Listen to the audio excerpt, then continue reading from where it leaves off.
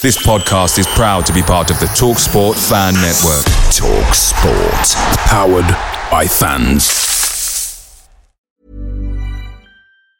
When you're ready to pop the question, the last thing you want to do is second-guess the ring. At BlueNile.com, you can design a one-of-a-kind ring with the ease and convenience of shopping online. Choose your diamond and setting. When you find the one, you'll get it delivered right to your door. Go to BlueNile.com and use promo code LISTEN to get $50 off your purchase of $500 or more. That's code LISTEN at BlueNile.com for $50 off your purchase. BlueNile.com, code LISTEN.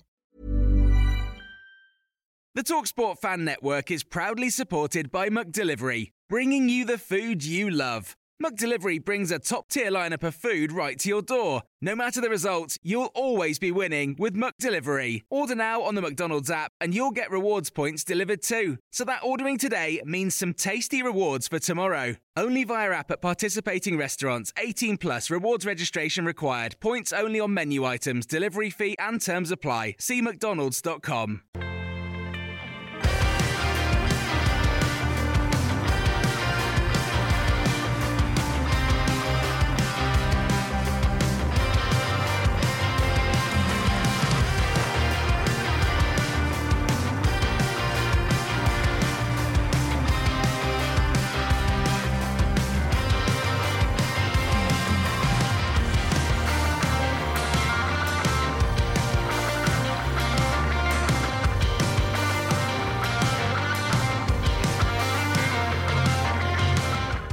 Hello and welcome to the Oak Road Hatter podcast with me, Jamie Castle, and today we are joined by no less than 7 special guests as we preview the race for the Championship playoffs.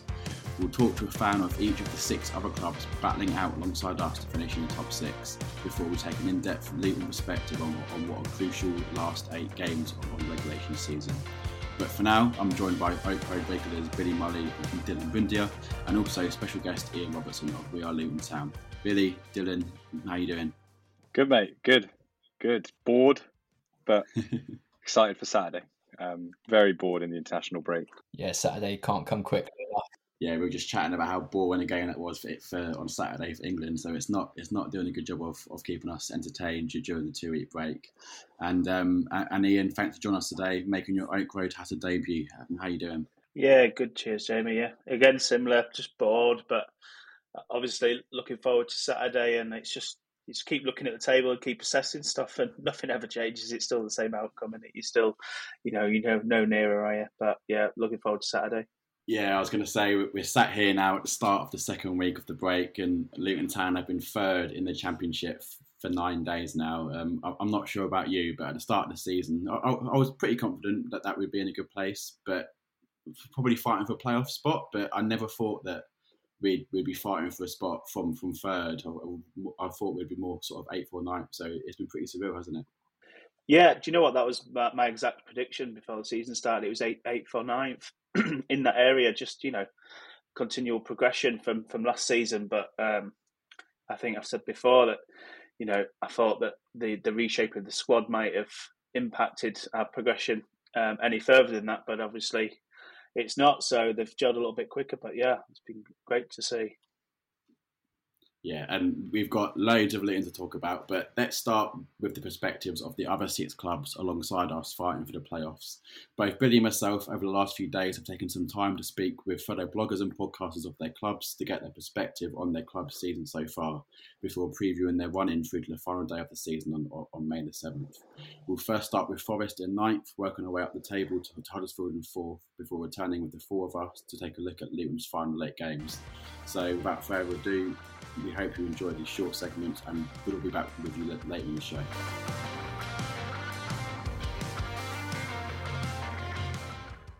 And we're now here with Des Oldham, a Nottingham Forest fan, and Des, you'll be happy to know that the majority of the people we've spoken to so far have Forest pretty much in 3rd place, and fancying Forest to go on and secure a playoff place. How does that feel that you take into account the start of the season, and to be talking about Forest in one of the playoff positions, it's just been a complete and utter change of everything. And you know, from Steve Cooper walking through the doors, it's just been on an upward trajectory. Absolutely. The first thing I take from all of that is the fact that other people believe it as well. It's not just blind optimism. We've had a brilliant season so far. Couldn't imagine how it was going to turn out. From the moment Steve Cooper walked in, everything changed. Feel like we can win any game. It proved that in the FA Cup, and even going into the Liverpool game, where of course we got beat, but we was only edged out of it slightly towards the end of the match. It just shows how far we've come, and the real reason for optimism. The sky's the limit almost right now, and we believe that we're definitely going to secure a playoff place, and hopefully be good enough to go all the way and get into the Premiership after 23 years.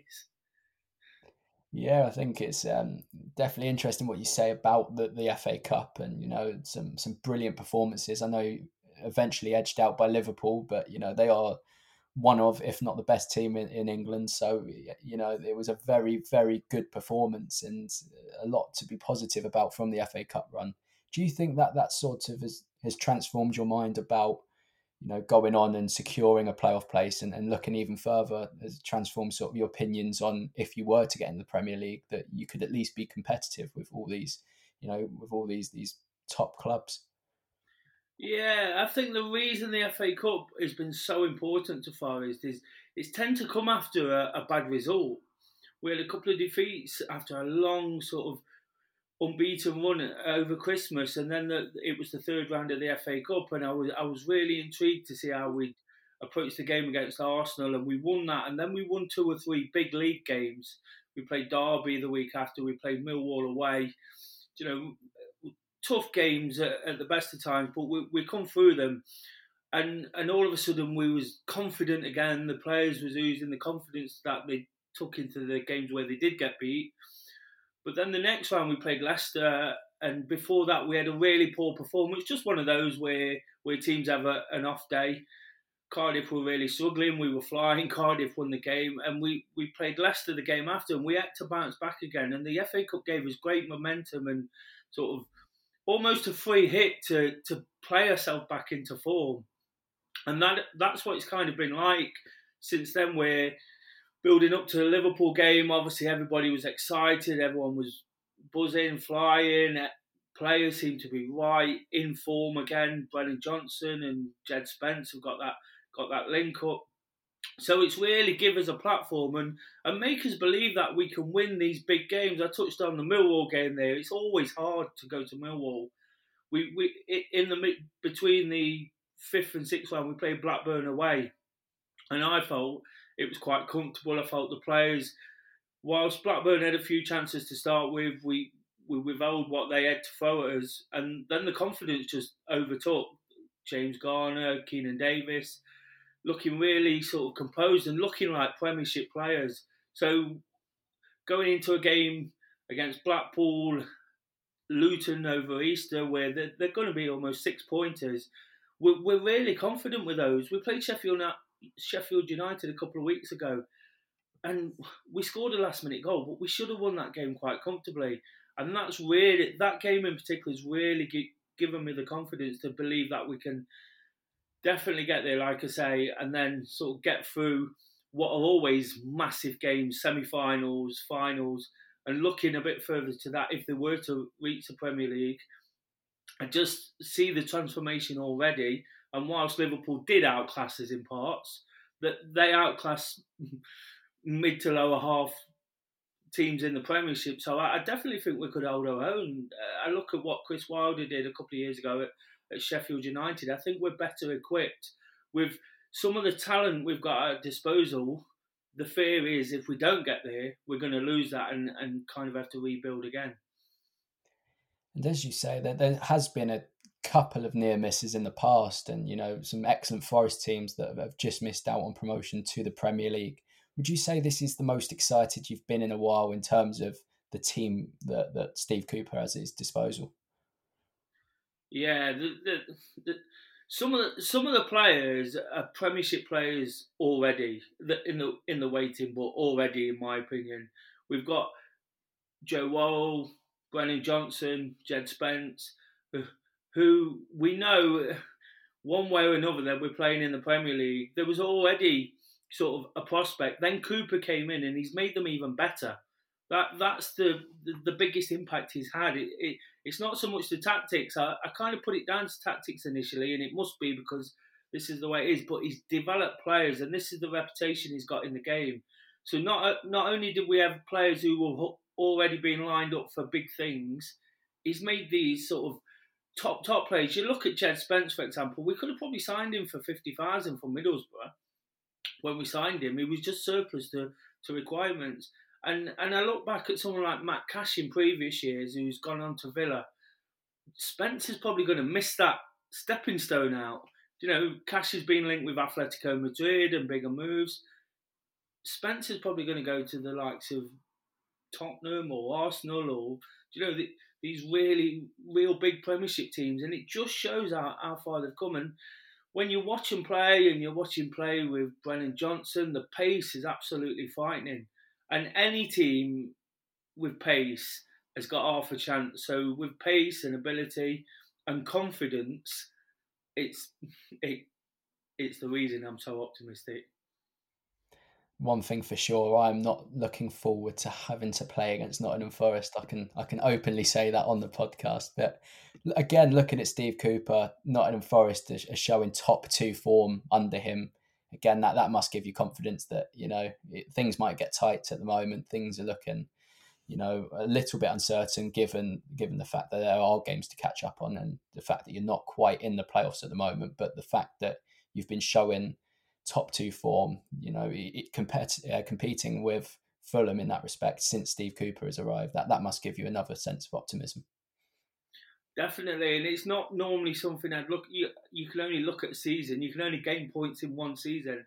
I normally wouldn't compare that kind of thing, but because there's been such a change, we got 1 point from 7 games before Cooper came in, and then before Chris Hughton was sacked, then we started winning from that point. And you look at that form, and it's incredible really to see such a dramatic change.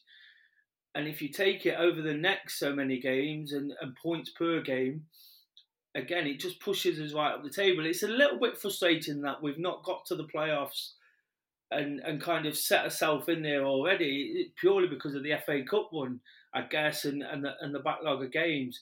And some of the games we've missed, Fulham and Bournemouth in particular, we might not have picked points up in those games. We might have got beaten away. So it's interesting to see how that pans out. But that might has also worked back in our favour later in the season, when those teams could potentially be promoted by the time we play them. So again, it just seems to be working out at the moment.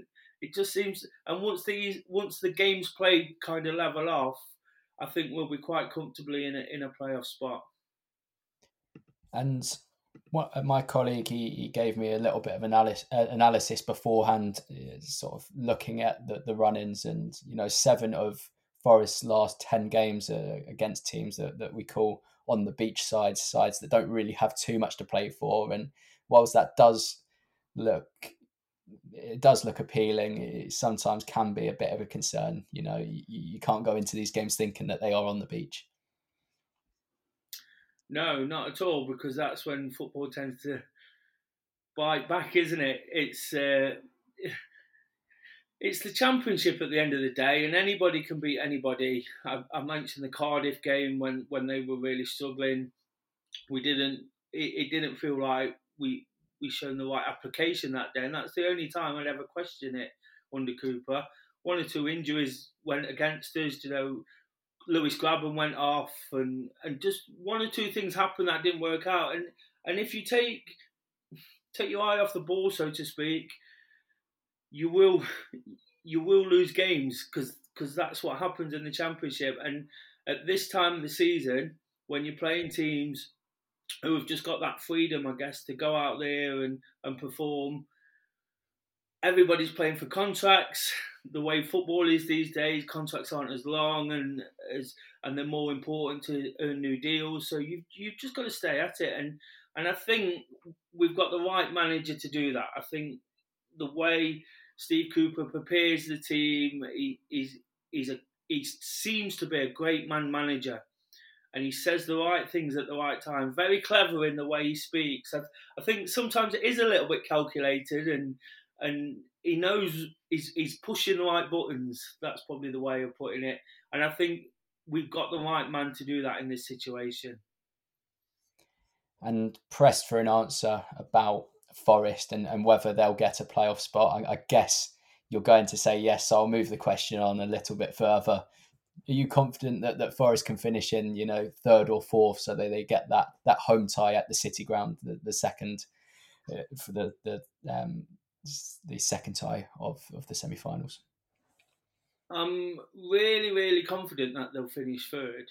But there's one there's a flip side to that. I look back at what happened to Rotherham last season when they was fighting against relegation. And I know it's a different scenario, but they had they'd got a little bit of form, better form than the other teams around them. And because of the COVID situation, they'd had a build-up of games.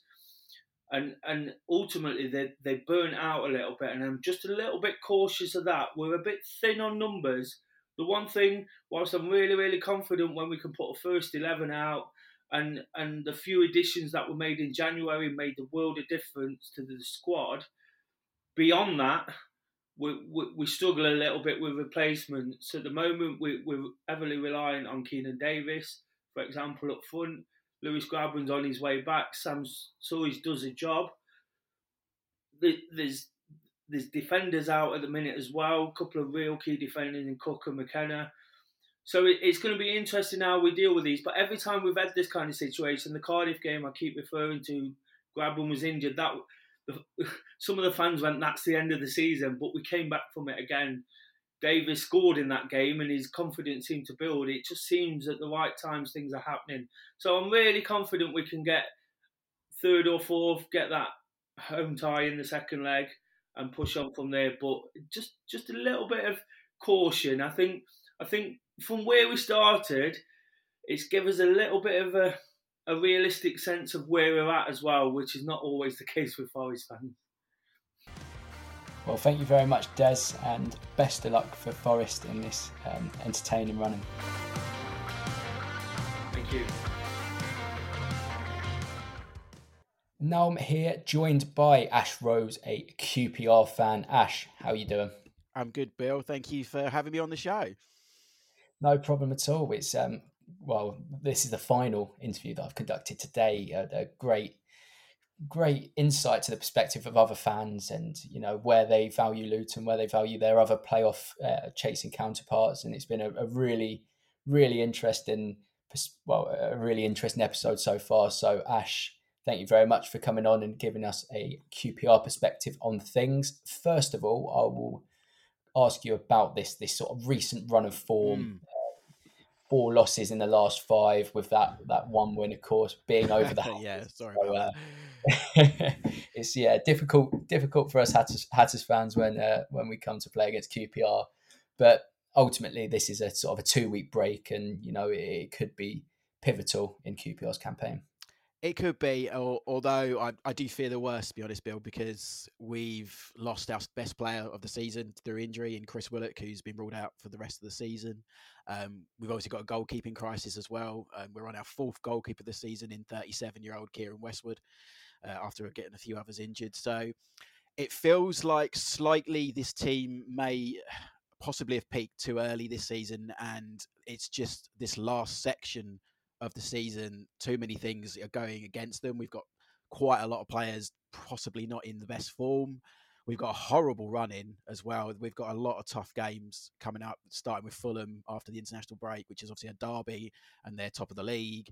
Then we've got Sheffield United home and away, because one of the games is a rescheduled game from a COVID cancellation early in the season. So it's going to be a difficult end to the season. It shouldn't dilute what has been a very impressive season under Mark Warburton and more progress from him. But I think once having been in the top 6 pretty much the entire season. To drop out at this stage is disappointing, and unfortunately, I don't see us recovering from this. I want to call it a blip, but I think it's more the team has just this last bit has just been too much, and they've almost just not been able to get over that final hurdle. And looking at the season, on sort of looking at the very start of things, as you touched on there, it was for large parts of the season a very, very good campaign. You went through a spell. I think it was during the first time where we played you. You were sort of in unplayable form. You didn't have to be at your best, but you were picking up results. And it's been a fair few different parts of this season. There's been parts where you've looked absolutely unplayable, times where you haven't needed to be at your best and you've been able to pick up maximum points. And then there's obviously been this sort of last few weeks where, the results are not quite following what they had been. Yeah, I think it's a combination of things. I think we haven't always been at our best. You hit the nail on the head slightly there. We haven't always played. There's not been many games where I've come out and gone, we've played that team off the park. We've always got the result. That seemed to be the kind of mantra. I think at one point, I'm not sure if it's still the same, we accrued the most points from losing positions in the whole of the championship. I'm not sure if that's still, but I was up to a couple of weeks ago, I think that was still, and we basically followed on from the run we had from last season. If you look back to last January when we brought in the 4 loans in Charlie Austin, Stefan Johansson, Stanfield and Jordy DeVois, we managed to make all those signings permanent, which I don't think any QPR fan envisaged last summer, that we'd get all 4 of them on a permanent basis. And I think that keeping that nucleus of the squad and adding here and there gave us kind of hope that we'd finish at least in the playoffs, and we continued that into the new season. And it was, come Christmas, there was real big hopes, and come January, I think we went unbeaten. We were 1 win away from going second, and it really felt like the good times were coming back at Loftus Road. And it's just seemed this final hurdle, Elias Chair going to the African nations and coming back not quite the same player. He didn't really play in the AFCON, so I think that upset his momentum, and he hasn't really been back to what he was. He was a match winner for us earlier in the season, and you haven't really seen that since, added to the fact that we've now lost Chris Willock as well. Everything's kind of just gone wrong at the just wrong time, basically, for QPR, and it's difficult. It's a little bit of a bitter pill to swallow, because I think for a long time there, I think we were really onto something, and it's a really likable team as well. I think, which sounds a strange thing to say of the team you support, but there are a lot of good characters in this team. Lyndon Dykes is another one who's been in and out of season as well, injury as well. But yeah, it was a fantastic start. It's just a bit of a shame that I'm not sure we're going to finally make that top 6 now. Yeah, now Luton's sitting in third. I think that the story from QPR this season, the story from Blackburn and perhaps Huddersfield now, is that you don't really want to be third. It seems that it's there's true. a bit of a curse at the moment. Yeah. So, I'm hoping West Brom as well. I think they were in that position at one point, aren't they? So it's the Championship, though. It's why it's such a fascinating league, because who'd have thought that the likes of Huddersfield would be up there, Blackburn to a extent, Luton, even QPR. I mean, we were fancied as an underdog, but I don't think everyone thought we'd sort of go to the top, 3 if possible. So it just shows you the nature of the Championship. And going on to the running of your remaining games, 3 of them at home, do you feel that that's a little bit concerning, or do you kind of get to this point of the season and form goes out the window? It's all about mentality rather than the physical attributes that you bring to a football pitch. It sort of gets played in the head. Do you sort of agree that comes into the fray a little bit more than perhaps mid-season? Possibly, yeah. I mean, I'm hoping form does go out the window, to be honest, because ours has been so terrible in the last few weeks. We want it to go the opposite way, but it's different. It's the business end of the season. You do wonder if slightly a few players, the pressure of staying in that top 6 has got to them slightly, or we may now see that the pressure's slightly off. We're not in that top 6. Will they have a little bit of that relief because every game isn't, we've got to stay in that pack, and they may be able to play their game a little bit better as well. I mean, I talked about the loan signings last year. The loan signings that are coming this year, I'm not sure they've gelding as well as the small nucleus of the squad, because that's another thing. We've got quite a small squad, And that's a Warburton factor. He likes to have quite a close-knit small squad, and I think that's been another factor where we haven't been able to rotate as much. So our players have played a long season, back-to-back games. Obviously, Championship is relentless.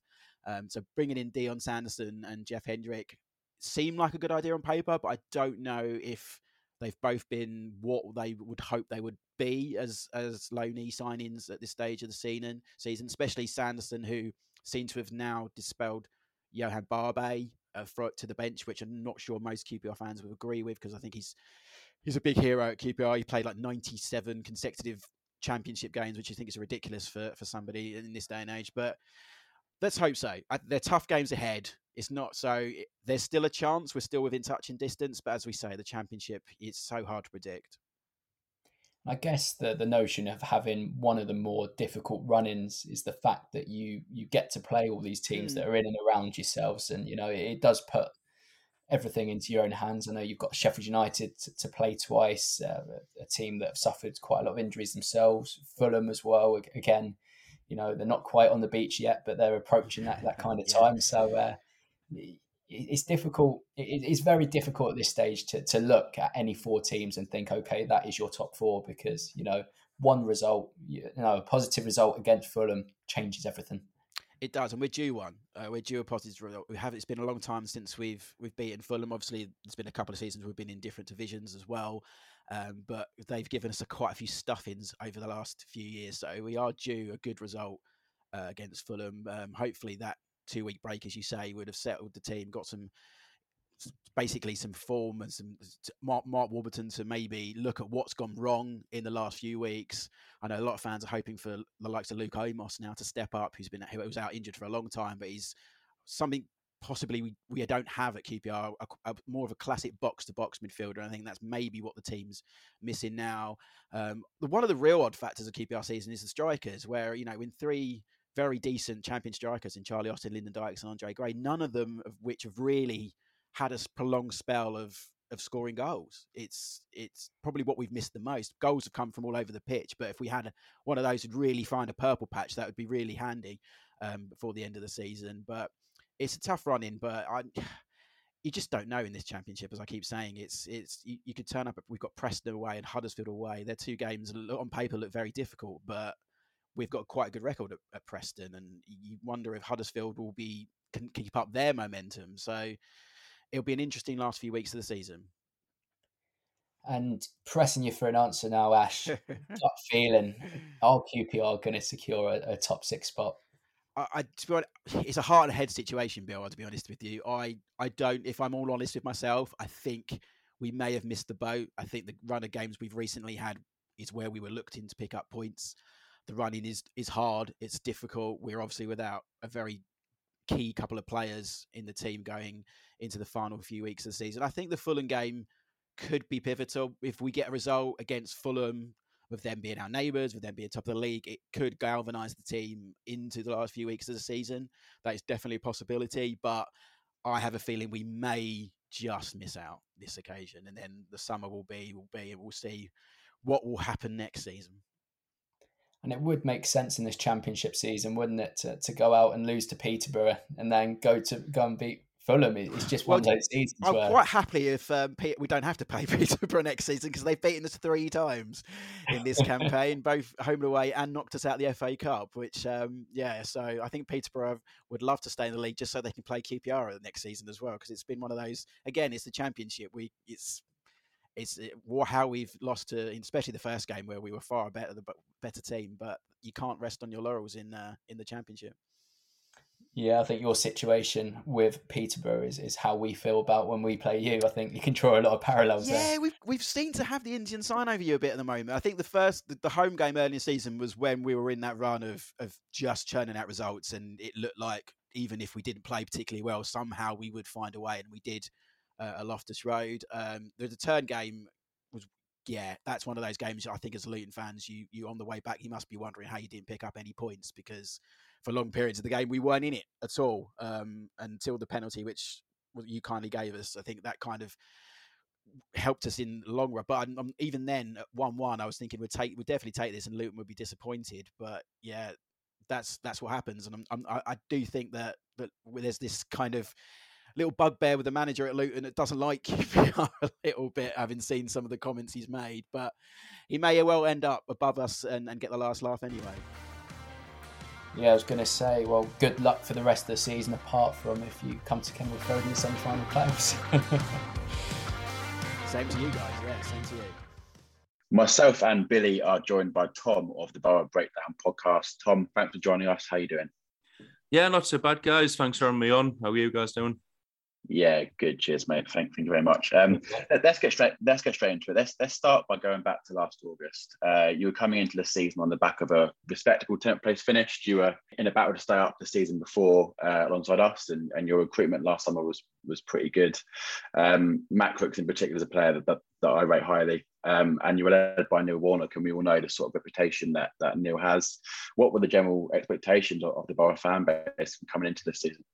I think the general expectations were playoffs or promotion, to at least be challenging within the top six. I think we all know the type of manager that Warnock is, and the history he's had with clubs where, you know, the first season will kind of be like saving them and rebuilding, and the second season, once he's been able to make his signings, it's generally promotion. So we were hoping it was going to be something like what he did at Cardiff. And obviously he had 10 games in that pandemic season, then a full season where he wasn't able to like fully restructure. Still some big earners on the wage bill. Got them off the wage bill, fully restructured in the summer. It was his team, and it just didn't work out how we thought it was going to. Yeah, and as you say, unfortunately for Neil, it didn't work out. And although his last game wasn't the 3-1 loss at Luton, it probably was a big push for him towards the exit. You were 14th after that game, and quite clearly a way off that expectation. But lucky for you, you managed to replace Neil Warnock with a Chris Wilder, who's had a lot of success throughout the EFL, obviously Northampton, Oxford, and most recently at Sheffield United before he left them. Probably, in my opinion, a bit biased, but I'd say joint with Nathan Jones in terms of the best managers in that batch of sort of 7 clubs in the playoff push, and something that can ultimately be a big factor in deciding who goes up through the playoffs. And it was definitely a point in Wilder was definitely a moment that changed your fortunes this season. What would you say are the key things he's done to turn things around? I mean, it's just he's completely implemented a new style of play and done it in such a short space of time. Our feeling on the podcast was that when we were playing under Warnock at the start of the season, the players were much better than the football they were being told to play, much better technically. And I think Chris Wilder's seen that. He came in just as there was an international break, so we got a good 2 weeks to work with the players. And then we had a couple of games against Millwall and Preston, which we got a draw and a loss from. And we think, you know, even though we got the draw and the loss, Millwall was a tough game. Preston, we arguably should have won, and you could see the change in game plan, change in style in those 2 games, and then we just went on a hell of a run after that. But what that's done is just got the fans all completely back on side.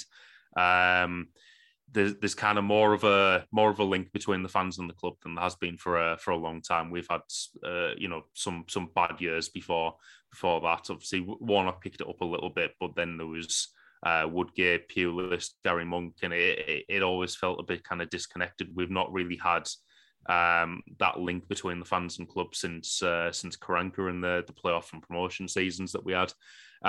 So that's definitely helped as well. I think that's shown with our FA Cup run, taking 10,000 fans to Man United and, selling out the Riverside against Spurs and Chelsea as well. You can see the kind of feel-good factor coming back now. Yeah, and there are definitely results that can get the fans back on side, aren't they? With a win at Old Trafford and beating Spurs for sure. And really, just to bring you in here from a Luton view, it was a win each this season. Obviously, we beat them at the Kenny 3-1, and I thought it was a great performance from us, albeit can't really look into that Borough side too much, given they've now changed managers. And we obviously lost at their place. And what have you made of this Borough side in the 2 games that we've played against them? I was impressed in both displays. I mean, we did run out as 3-1 winners, and it was an excellent night at Kenny. The 3 goals in 5 minutes, there was definitely a lot of excitement around the ground from our perspective. But up until half time, I don't think there's a case for us to say that we were the better side. I think as soon as we came out, of course, Jones probably went ballistic at them, and something that we've seen a few times. We come out in the second half and we start with a little bit of a scoring spree, but ultimately, I think the biggest change, and I think that's what Tom alludes to here, is sort of the mindset both around the club and around the fans as well. I think you can tell by listening to Middlesbrough fans that they're a lot more confident in their team, and they're a lot more, I don't want to say passionate, because of course you're always going to be passionate about your club, but there's a better feeling around the club. And I think that's something that we could see translate into the second game. I don't think it was Borough's most scintillating display since Wilder's taken over, but it was a really professional job that they've done on us. And, they did deserve the 3 points and took their goals well. And I think that sort of typifies, I think the second goal from Watmore sort of typifies everything that Borough's about at the moment. If you're not starting up front, then you're coming on and you're making a difference. And, the rotation of those 4 forwards that they've got is something that I'm sure is going to bode well as the season progresses. Because if you think with Luton at the moment, you don't really have too much rotation. If Elijah Adebayo is out, you've got Cameron Jerome. If Cornick's out, then you do have someone like Fred to come in. But to have 4 very, very good strikers at this level, I think that's something that really bodes well for Borough. Yeah, and it seems a bit like Barnsley last season, where on 60 minutes, Ishmael just changed that front three, and that they had that refreshed forward line for the last half hour of the game, and that's the way it seems for me. Tom, looking at Borough's running, then you've got 9 games left, so you've got a game in hand on all bar Forest. In terms of average position, if we look at, obviously it's not a stat that you can read too much into. It's a mid sort of an average running. I think it's rated the 3rd easiest out of the 7 sides. Out of the last 9, you've got 5 at home, 4 away, which helps, as your home form's definitely a lot better than your away form. But what I think goes in your favour is that out of the 9 games left, you've only got 2 against sides fighting for promotion. Well, 3 but I've not deemed Fulham as fighting for promotion, because they're pretty much there now. And you've got 1 against Peterborough, who are obviously fighting for their lives, but the other 6 or 5, if you discount Fulham, are probably deemed as on the beat, so we've not much to play for. So how are you feeling, obviously, that being said, looking forward to those 9 games? Feeling fairly confident about it. One thing I will say is, after that loss against Chelsea in the FA Cup, it was definitely a bit of a relief that we had an international break, because you could see the players kind of running out of steam, I think. Not just in the Chelsea game, but in the game we had before that as well. We had, Birmingham, Millwall and Sheffield United before that, all the way, and Sheffield United was our worst performance of the season. And then we came back a little bit against Millwall, and then got the win against Birmingham. So the international breaks probably come at the right time for us.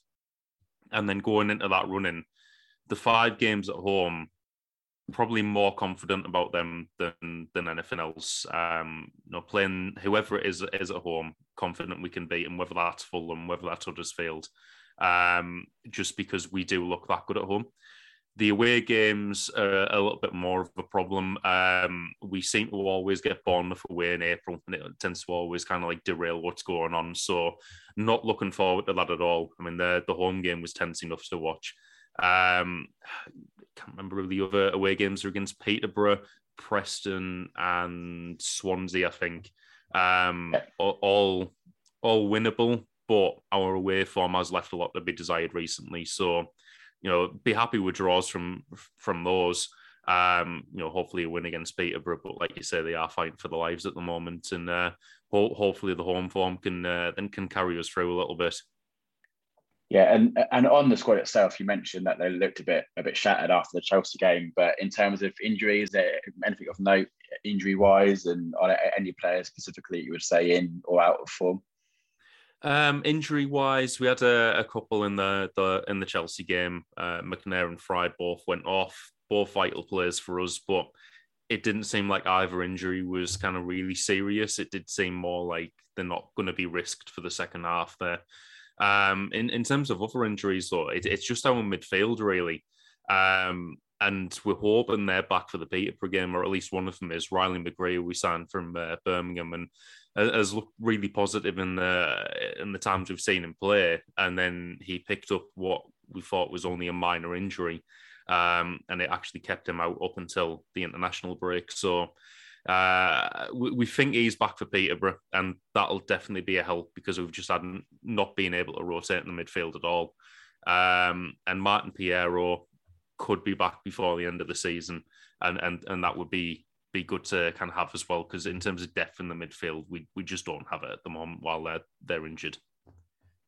And Tom, quick question about the prospect of playing Premier League football next year, or dare I say it, but the FA Cup run, surely that's given inspiration and provided you with hope that if you do get to the top flight, then you won't only be competitive, but you can be competitive against top 6 sides.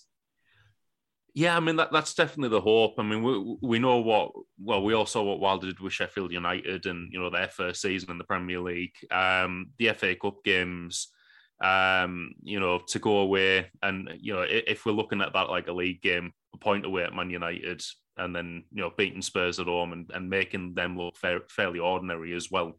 And then Chelsea, I wouldn't say we were even kind of like really blown away. We did play some good stuff at times. It's just the quality of them really shone through that day. They were very impressive. And going into the Premier League, you'd expect that there'd be investment, and more players would be brought in with obviously all the TV money that you get. So yeah, you'd hope that you would be competitive if we went up, but it definitely was cause for optimism in the FA Cup run. And Tom, just lastly, just for a bit of fun, if you were to pick your 4 sides to make the playoffs, but you can't choose the borough, who would you go for? Forest, Sheffield United, Luton, and Huddersfield. Brilliant. I'll take that, especially with Luton in those 4. That's great. Tom, again, thank you for joining us. No problem. Cheers for having me. And now we're joined by Toby Wilding, Blackburn Rovers fan and reporter at Football League World. Toby, how are you getting on today? Yeah, good, thanks. Looking forward to getting back to the business end of the Championship season after the international break now. And hopefully a few good results for Rovers to finally enjoy in the next few weeks. As you say, Rovers will be hoping to put some positive results together, string them together as, it comes to the crunch end of the season, as are 8 teams in this division. It's a really exciting playoff battle at the moment. Going into the international break, though, Rovers scored 3 games, out of a possible 13, with goal scoring seemingly becoming an issue. But from what I saw, the performance levels seemed to be quite high. What do you sort of put that down to, and do you think that's something that could be corrected by this international break? Yeah, I mean, obviously it gives them a bit of chance to sort of work on what's been going wrong in terms of goals since the turn of the year. Because I mean, it's worth noting that the first half of the season, goals were flowing pretty regularly for Rovers, as you would expect of a sort of team in their position in the Championship as things stand. But that certainly hasn't been the case since the turn of the year. I think it's only 6 goals in 13 in the league in that time, and obviously 3 of those were in one half in a win over Derby. So yeah, it has developed into something of an issue. I don't think the absence of Ben Brereton Diaz, obviously Rovers' top scorer with 20, has helped in the past sort of 6-7 games now that he's been out. So that one man who had been there really applying the clinical finishes to the chances more than anyone else for Rovers this season. The fact that he's not been there has obviously had a major impact on that. And, I think Rovers will certainly be hopeful that, his return from injury after the international break, providing he doesn't pick anything up sort of on international duty with Chile overnight, will give them a huge chance. And I think as well, the return of Bradley Dack. He's another, obviously, he can make a massive impact in front of goal. He's got that poacher's instinct. That means he will be finishing off chances you would expect once he gets back to full sharpness, but that perhaps other players haven't been doing in the past few weeks. But also, and we saw this with his assist for one of those goals at Derby, he's got that creativity as well to sort of make those openings that other players simply have to finish off. So I think providing those two come through the next sort of few days and then few weeks unscathed, there will be an expectation at Rovers that goals will start to come again. And I think it's fair to say Tony Mowbray, there's conflicted opinions about him within the Rovers fan base. I think the more lean towards, that he is doing a good job with everything that's gone on this season. Injuries have been a key thing throughout the course of the campaign, it would seem. So what's your general assessment on Tony Mowbray, what he's done this season, what he continues to do, and a little bit about the project that he's built? Yeah, it's an interesting one, really. I mean, he's out of contract at the end of the season, so that is another spanner in the works. I think ultimately, whatever happens, Mowbray does have to take a lot of credit for sort of what he's done with the club, considering where they were when he first came in. They were staring down the barrel and did eventually get relegated to League One just a few months after his appointment. But then obviously stuck with the club, took them back into the Championship at the first time of asking, and that League One season really did. So even though it was at a lower level, it did sort of lift the mood again, becoming a club that got used to winning a bit more, which hadn't been the case for some time before Mowbray had really taken over. So that was certainly important, and he played a big part in that. And I think as well, he's done well in terms of Rovers have never really looked like dropping back out of the Championship under him. But I think the concern and the question is he's sort of missed a lot of opportunities, where Rovers have got themselves in some really good positions under him, and then sort of fallen away as we've sort of touched on in the past sort of few weeks. With this 2 wins in 11 that they're on at the minute, that's nothing new in the Championship under him.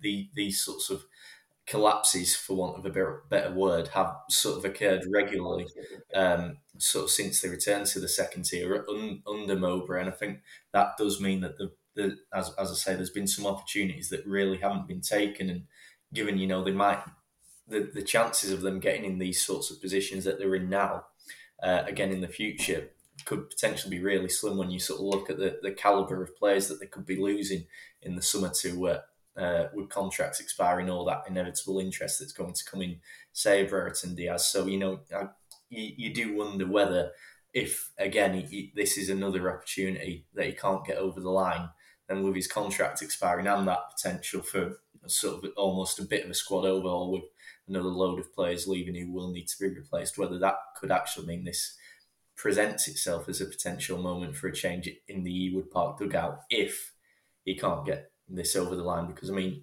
if he does sort of turn things around in the next few weeks and gets the club to the Premier League, there's no question he will deserve a chance to show what he can do in the top flight again.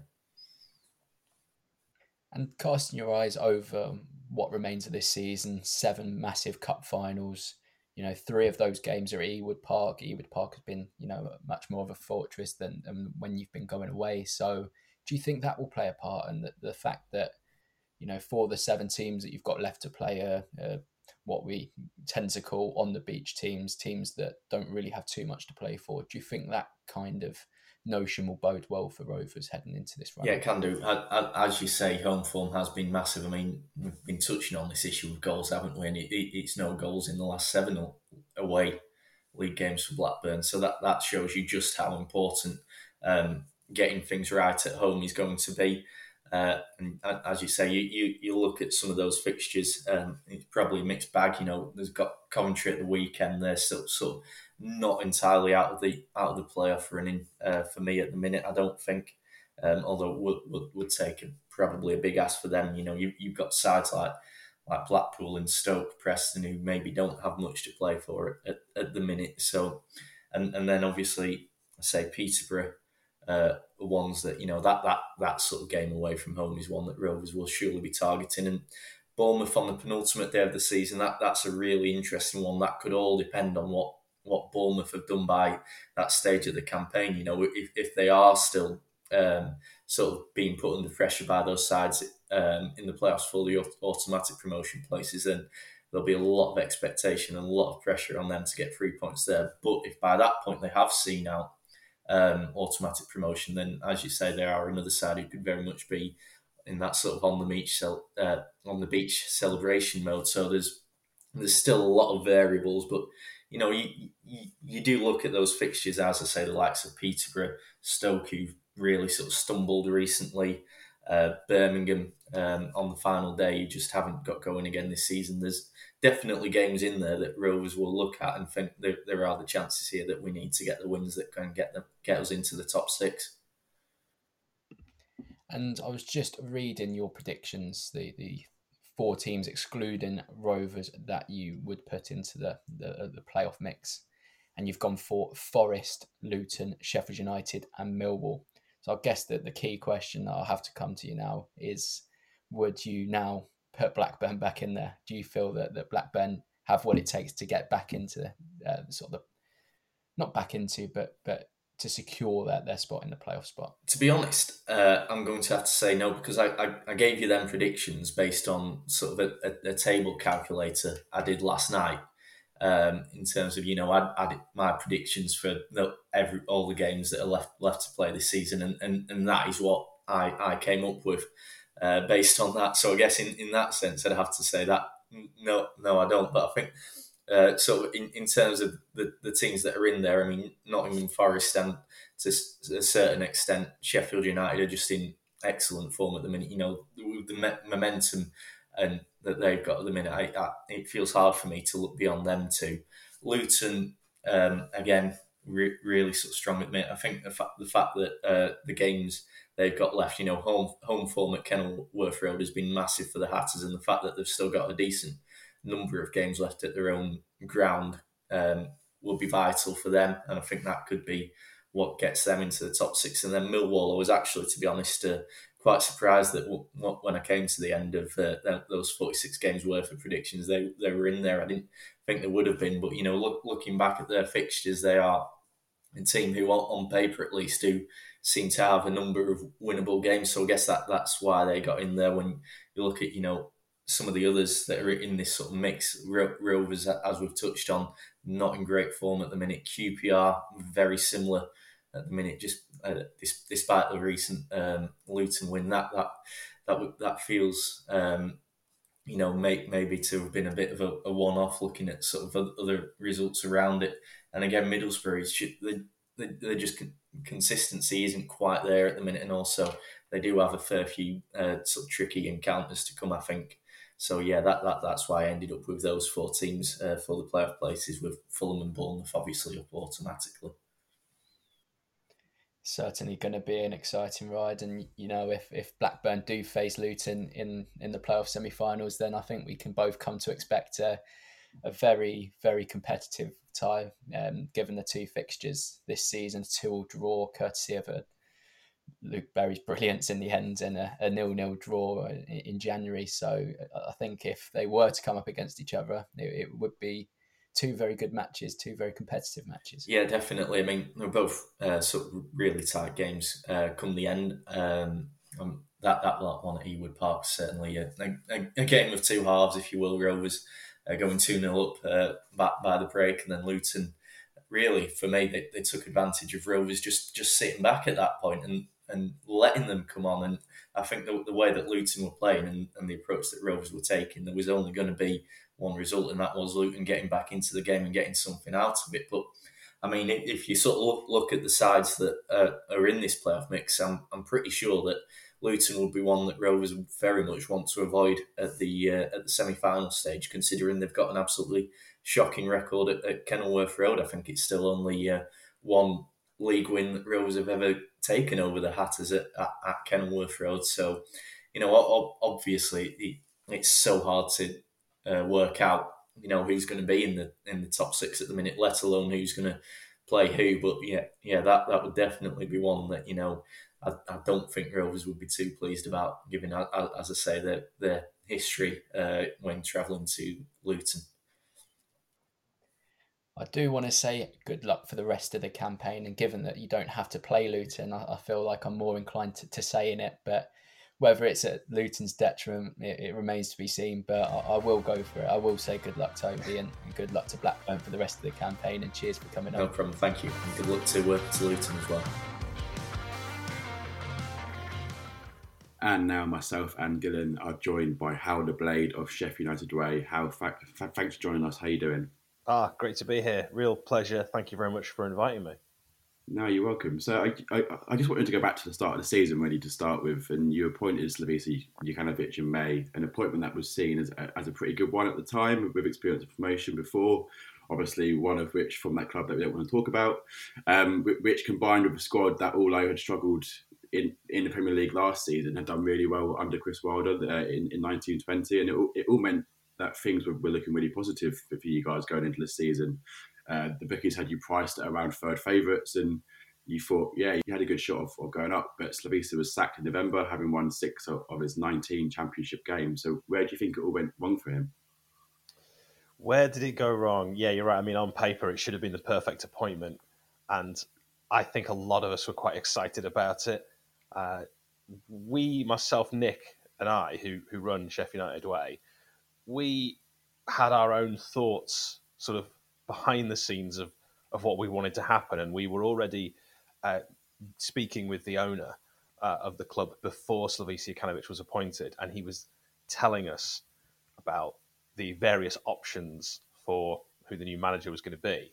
And I think we could probably say it now, but I've got to be slightly careful here. Maybe Slavisa wasn't the first choice. And Nick and I had we'd prepared a lot of content for another coach, another manager, and we were pretty certain this other person was going to get it. And Slav got it. And we weren't surprised because the bookies were certainly given whispers of that. And he was always in the running. So we had a lot of stuff ready. But I have to say, we weren't universally sold on it, but we both decided, let's back him to the hilt. If he's the guy that's got the gig, let's really support him all the way through, no matter how bad the results are to start with, if they are bad. And they were poor, and the performances were poor, and he tried to make a new formation, square pegs, round holes, which just didn't work. You don't have any wingers at the club because Chris Wilder never played with wingers, and he insisted very early on dropping the back three and going with wingers and putting someone like Ben Osborne, who we signed as like a left wing back, to play left wing. And he can because he's great and he'll give you everything. But he's not really going to knock a ball past a man and run, do a trick. So we were seeing things that didn't really work. We had one right winger at the club, Oliver Burke, who he just didn't really fancy, didn't really play him. So would stick out like Morgan Gibbs-White on the right or Iliman and Dye, who are central attacking midfielders. So it didn't work. And we could tell it wasn't going to work. And he got until the 25th of November, my birthday, and then he was canned. We just won away at Reading, a game I went to, and I thought, this is a terrible game, but we've snuck a win. And we appointed Paul Heckingbottom, who I was absolutely delighted with, who had been our previous caretaker manager, who I'd wanted from the start. And thankfully, I'm on record as saying that, because it's easy to say it now. And then the run has been magnificent.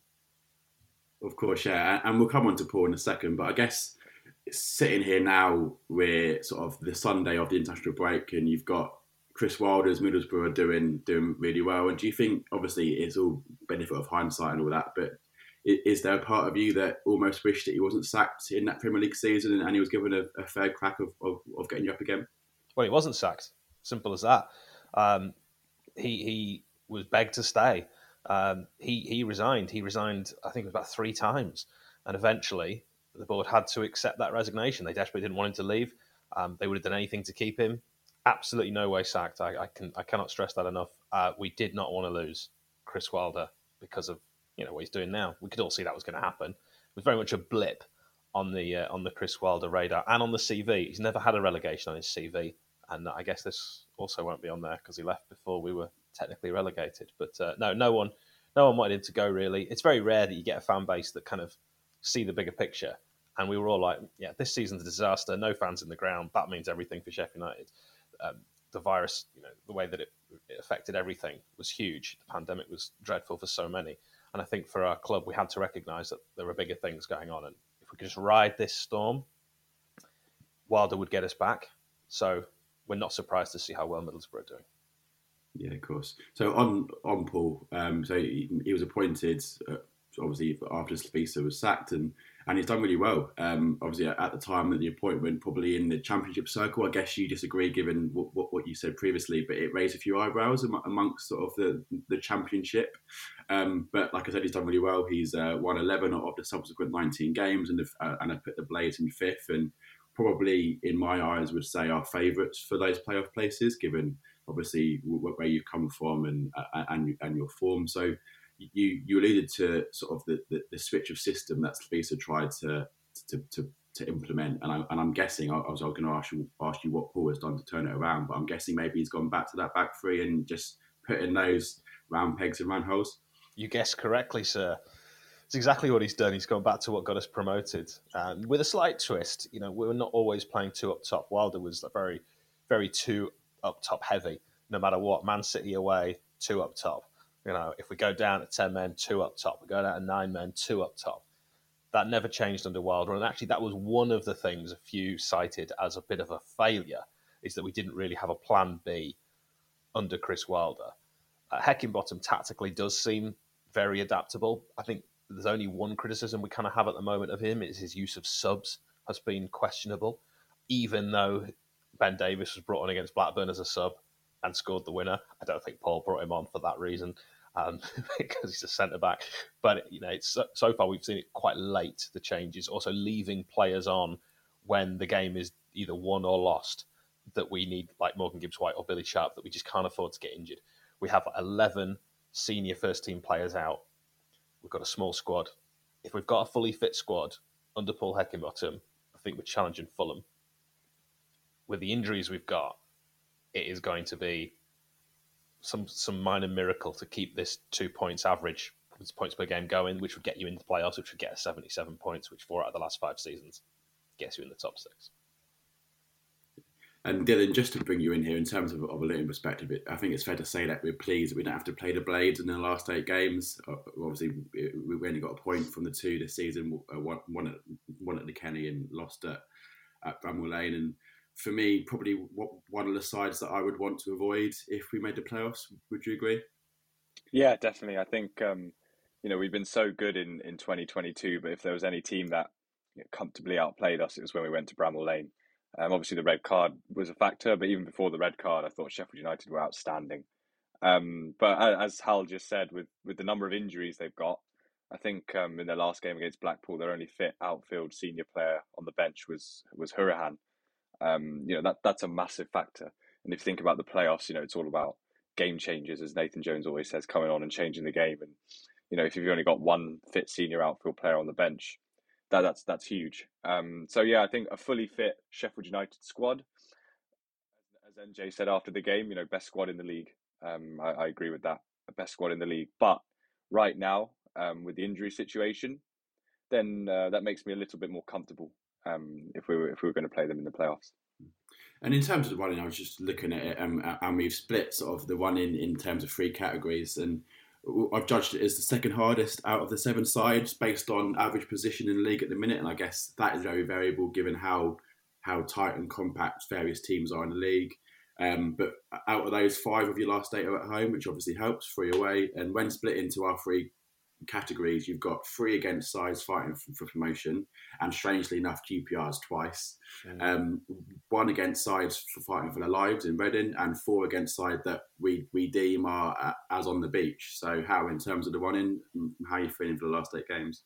Really annoyed about having to face QPR twice. That's all down to the COVID situation over Christmas and the EFL's interesting rules that they have since changed. QPR utilised that to maximum effect. Had we played QPR, but we should have played QPR, I'm very confident we'd have beaten QPR. I think QPR, I need to stop saying, will have a far stronger side when we play them. And to play a team twice in a month these days, it's ridiculous. It just never happens. The fixtures list is quite well planned, and it will remind me of the old days, actually, because I'm a million years older than both of you. So that wasn't uncommon that sometimes you would sort of have the fixture list and then reverse it. So you'd play a team, then play them again and go back through. It's going to feel a bit like that. And I think QPR are going to be a really tough team. I think Stoke away is going to be tough. That's our next game. Of course, we don't know if Billy Sharp's going to be back. Add another injury onto the pile. The club are keeping very quiet over what looked like a very bad hamstring injury. I mean, who's going to score the goals? So the run-in, it doesn't actually, in my opinion, matter really who we play. It's all about the injuries. It's all about what Sheffield United can do. Who can we get back, as Blades say, on the grass? Let's wait and see. Jamie particularly. I like Luton. I like Luton as I have, friends who support Luton, friends who work with Luton. Luton are the team that I've tipped to make the playoffs. My nephew, whose birthday is on this day of recording, has tipped Luton to make the playoffs and win the final. It's his 7th birthday today. I've put a little money on for him, so it'll soften the blow if it's Luton that beat the Blades in the final. When I say soften the blow, I mean actually it won't soften the blow at all. I'd rather just burn $1,000 and make sure we went up.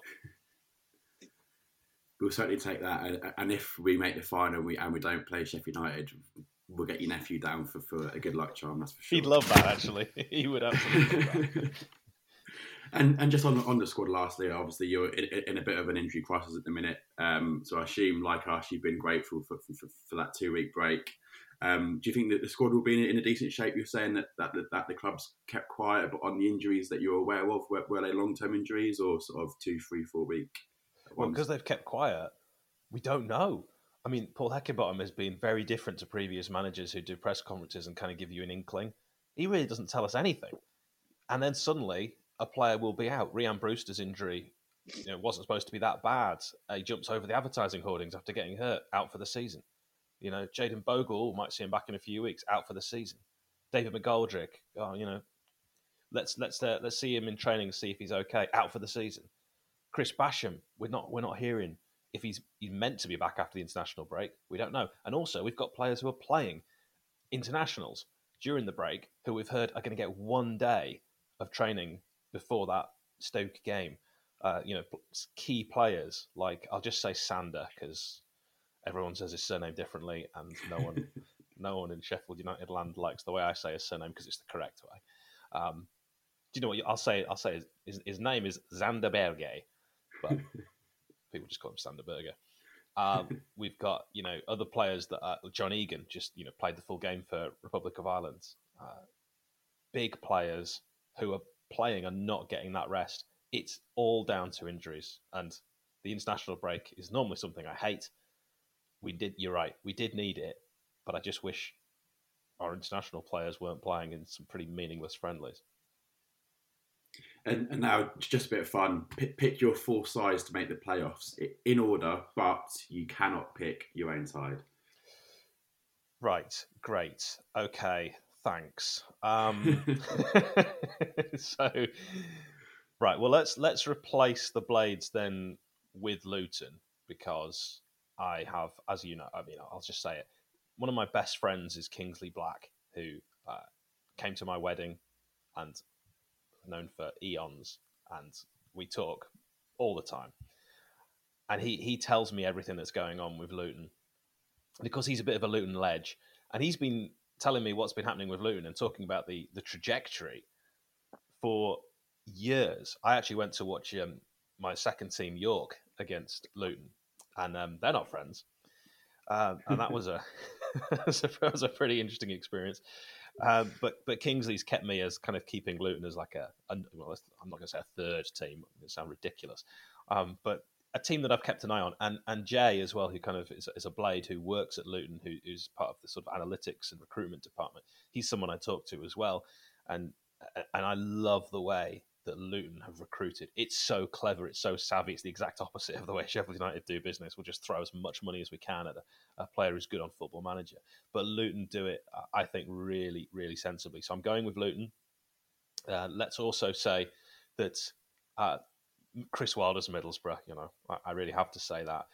I think that Fulham and Bournemouth will say get top 2. I think Huddersfield, despite earlier on in the season, I didn't think they'd last the pace. And if I can't pick the Blades, I might just say a slight outsider at the moment, but I think Blackburn are falling. let's go with Nottingham Forest. That's great. Again, Hal, thanks for joining us and best of luck for the rest of the season. Thank you.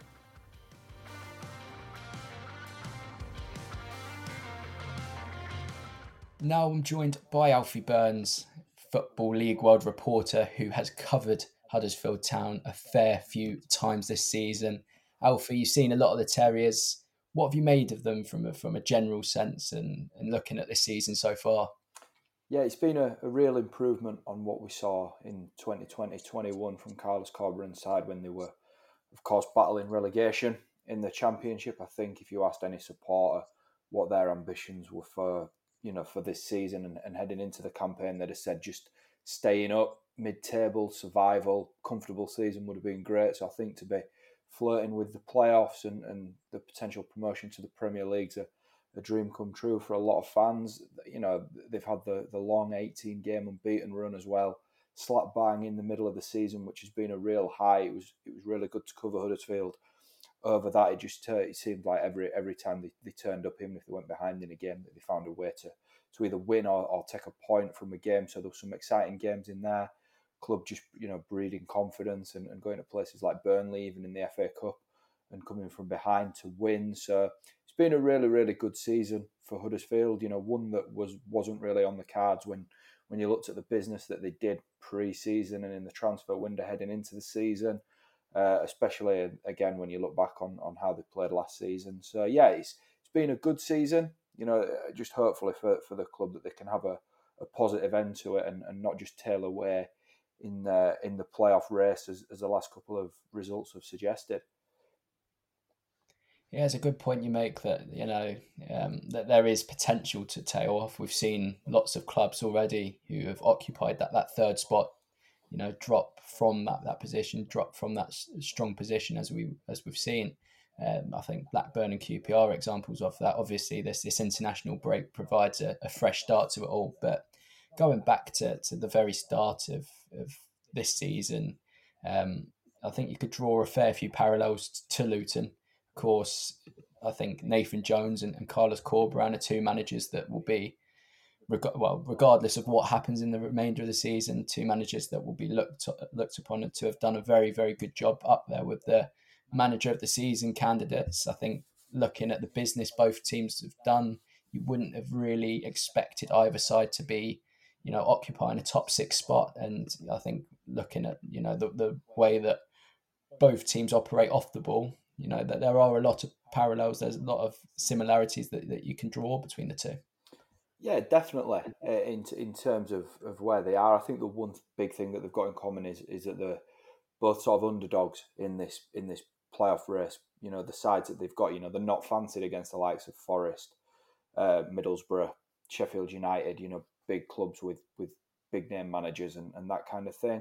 But again, I kind of feel that there's probably quite a few differences. I think that from an outsider looking in at Luton, Nathan Jones is somebody that gets the club, and whenever he's there, it just seems to work. And I think I've said to you previously, Billy, that I'd have liked to have seen where Luton were if Jones hadn't have jumped ship and gone to Stoke. I think that he's a really good manager, and he just seems to get it at Luton and be able to get the best out of them and make them so competitive. I think one thing that you've got to say with Corberan and the remarkable job that he's done is the pressure that he was under coming into this season. I seem to remember second weekend of the season, Huddersfield were licked 5-1 by Fulham at the John Smith Stadium, and it was a real sort of sour atmosphere there. And it looked, for me, after what had happened last season and the way Huddersfield had collapsed, that Corberan might be, fighting for his job, but he's turned it around remarkably well. He's had the support of the board and he's managed to win the fans back over. But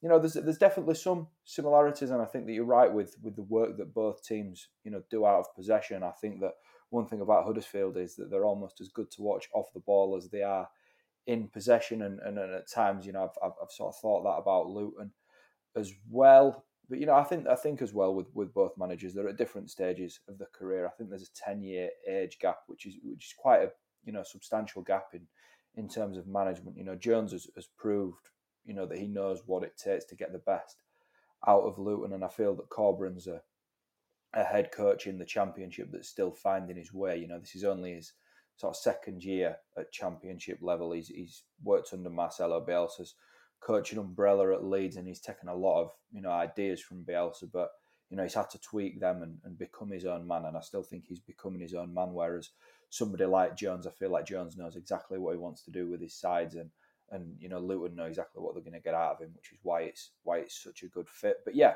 definite parallels between the two, and the ambitions of this season for both clubs of just wanting to be solid in the Championship, but pushing on and being underdogs in this really exciting playoff race.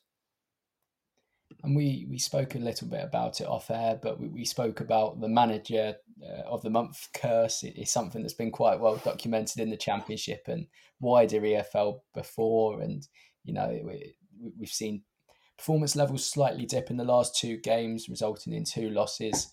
Do you think the international break has been quite timely for Huddersfield and a perfect opportunity to, get back to winning ways when they get back in early April, or Saturday now? It's flying round. Yeah, it's definitely come at a good time for Huddersfield, I think. The 18-game unbeaten run came to an end at Forest in the FA Cup, and I think I wrote on the website around that time was what Huddersfield needed to make sure that 1 defeat didn't become 2 and 2 defeats didn't become 3.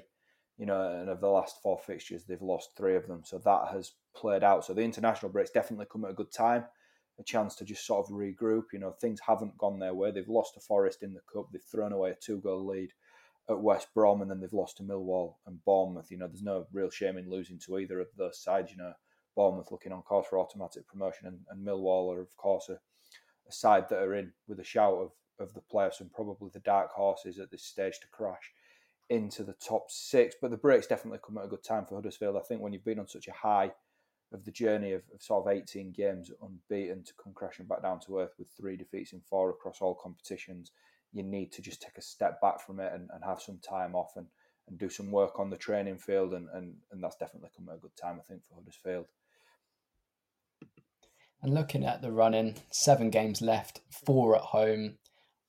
I think John Smith Stadium has been much more of a fortress than the results have suggested away from home. And just looking at some of the games they still have to play, of course, it's Huddersfield Luton on Monday the 11th, and then straight after it's a home game against QPR, away to Middlesbrough, Barnsley at home. Within that, Yorkshire derby is always going to be, it's always going to be feisty, and especially with Barnsley with their respective objectives too. Also Coventry away as well. So, it's a tough enough fixture list, but they'll also be spirited that, the rest of their Championship playoff competing teams are also find themselves in a similar situation where they do have to play a lot of other teams that are in and around them. Yeah, absolutely. I mean, I think I wrote in my match report after Huddersfield had been beaten 3-0 by Bournemouth. Luckily for them, they're not going to play many sides that are better than Bournemouth, but there's still some really tough games there. I think, the little burst that you've just mentioned there of Luton, QPR and Middlesbrough, I think that's across the Easter weekend as well, those QPR and Middlesbrough fixtures. I think that's going to be quite, season defining for Huddersfield, really. I think they've got Hull coming up first and then those fixtures. So, yeah, they need to get back to winning ways in those fixtures, and if you are going to qualify for the playoffs at this time of year, you need to be taking points off the teams in and around you. But yeah, I mean, going back to what I said right at the start, it's games like this that as a football club you want to be involved in. Huddersfield fans will tell you that this season's been a bonus really from what they expected, but having got here, they want to be playing these games and they want to be having something riding on those games. It's pointless getting to this end of the season and just be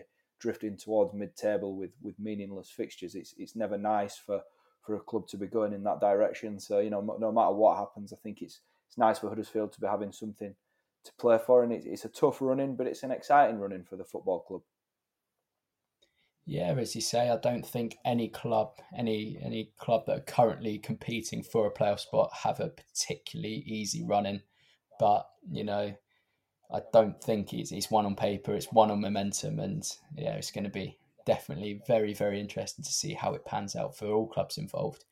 Finally, Alfie, I just want to come to you for your gut feeling, pressed for an answer. Will Huddersfield finish in the playoffs? We've discussed this off air, and about 6 weeks ago, I made the prediction that they'd just about, get themselves into sixth in the table. And it's funny, really, because Luton were nowhere near the picture when I made that prediction, so they weren't in my top six. I think my gut feeling with Huddersfield was always that when the long unbeaten run did come to an end, that it would result in 2 or 3 defeats. And I think that how Huddersfield react in the next 2 or 3 games after the international break will definitely define their season. If they can get back to winning ways and get back, the confidence levels that they were showing in that unbeaten run, then they've got every chance of finishing in the top 6. They are playing the likes of Luton, QPR, Middlesbrough before the end of the season, and if they can pick up, say, 6 or 7 points in those games, then it's going to give them a great chance of getting into the playoffs. My gut feeling is that they probably will miss out and fall away, but that is only because of the likes of Middlesbrough and Forest having the quality that they've got, first of all, but also the games in hand. I think that they are 2 really good sides, that now the FA Cup's out of the way for both of them, that the league being their focus, they're going to be making a real surge for the top 6. Luton again are in great form, and it just depends if they can avoid doing what Huddersfield have done and 1 defeat turning into 2 or 3. But yeah, I think at this moment in time, my gut feeling is that Huddersfield will miss out. Some interesting stuff, Alfie. Thank you very much for joining. No worries. Thanks for having me on, brother.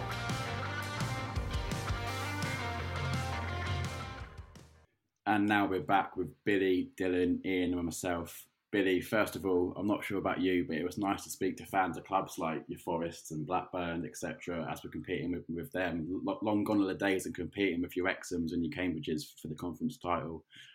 I know we've spoken about it loads before, but it just goes to show the job that everyone at Luton Town are doing. Yeah, 100%. I think that the key thing that Nathan Jones always talks about is recruiting the right people.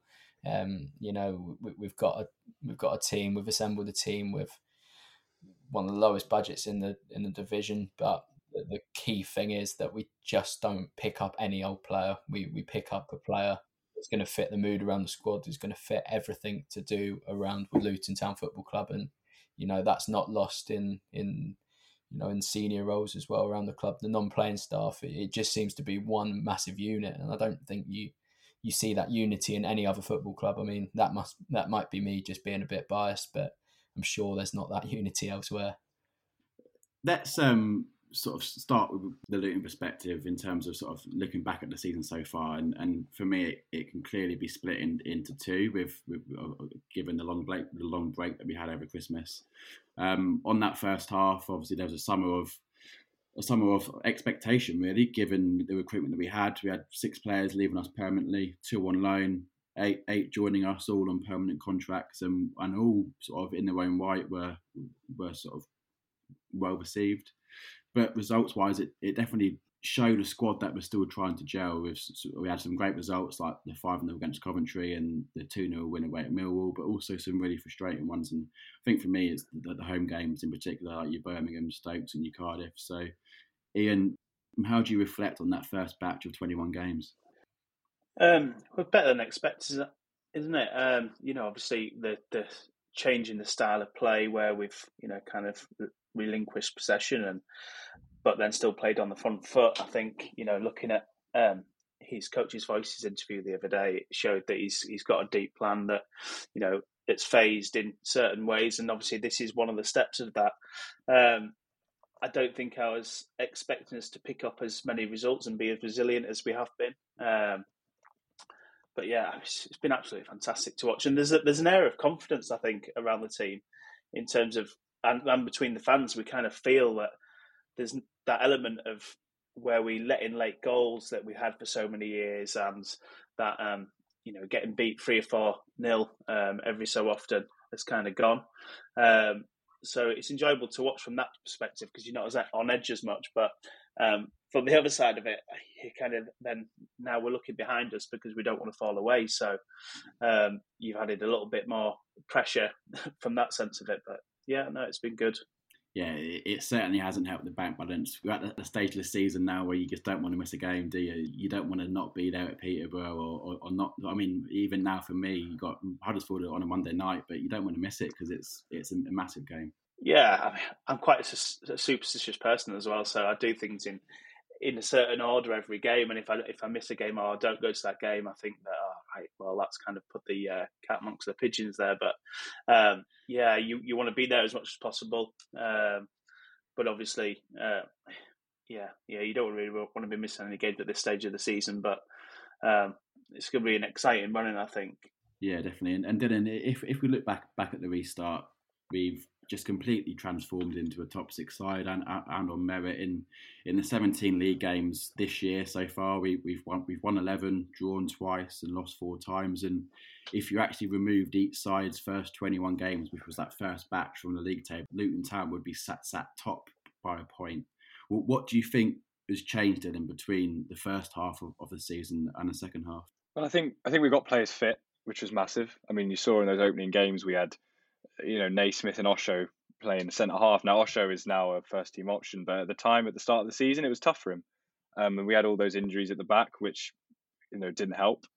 But I think as well, it's just the squad and the staff have just been on a journey, and they've grown and grown, and as you play with each other, things become more cohesive. Those new players really integrate into the squad, get used to the culture and the values of Luton Town and that kind of environment that Nathan Jones has created. And then I think as well, it's just that belief and confidence. And I wrote a bit about Naismith's goal against Bournemouth and how massive that can be as a catalyst to set you on your way to achieving great things. And I think you need to have a lot more than just a catalyst to be successful. You need to have strong foundations. But that moment where Naismith put it in bottom corner against Bournemouth, that can provide a spark. And we've seen that in previous seasons, against Wickham when we beat them 2-1 away in the 91st and 98th minute. That when you look at our form after that, our form transformed. So there are certain moments that provide that confidence and that real belief that we can go and achieve something. And I think that first game back after the restart, as you said, really set us on our way in terms of where we are now, albeit with really strong foundations that have been there throughout. Yeah, I think that's a good point, to be fair, on that Naismith winner, because obviously we all were absolutely ecstatic after that, and we were on cloud 9 for a good week or so. And I think sometimes as fans, we actually underestimate the impact it has on the players, especially a group of players that are so close and sort of on side like we have, and that they must have felt absolutely ecstatic after that winner.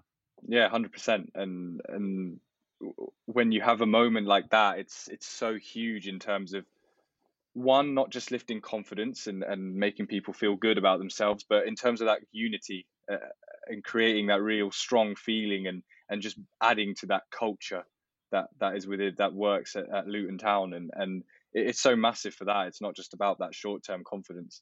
But again, it just moments like that. It's like the Loire equaliser against Walsall in League One. Moments like that are just important because they just bring people together and they inject that belief and they build the culture and it was a similar time as well, that Loire equaliser, wasn't it? It was around Christmas, New Year time, which is the same as Cal's. So moments like that are important because they bring people together and they give people confidence and belief that they can actually go and achieve something.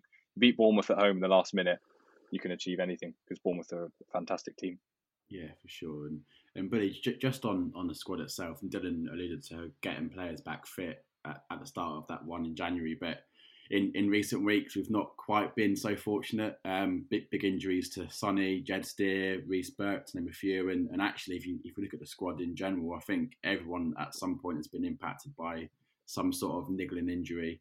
And we've not really been able to keep a consistent side. And for the last 2 games in particular, I worked out we only had a centre-back on the pitch for a collective 61 minutes. We had Reece Burke before his injury against Preston, and then Lockyer in the second half for about 40 or so minutes. So it's pretty miraculous that we've got ourselves into third in the league. Yeah, defies belief, really. You look at what we've had to do in terms of playing James Bree, Peter Kioso as the more central option, and then Dan Potts as a left centre-back. I don't think many other clubs would see the success that we have seen if they would have had to dig so far into the depths of their squad. And again, that just shows the unity within the squad. It shows that every player within the squad can play a part. And, you know, you don't really get too disappointed when you see a team sheet at the moment, even if you can't understand it, because they're putting in performances like that. And, you know, as you say, we've been dealt some pretty difficult injury blows throughout this season. Again, you mentioned the start of the campaign, and right through up until this point, I don't think we've had a fully fit squad all season. I know other teams that, as we've spoken about, some of our playoff chasing counterparts have also been hit pretty hard with injuries. But,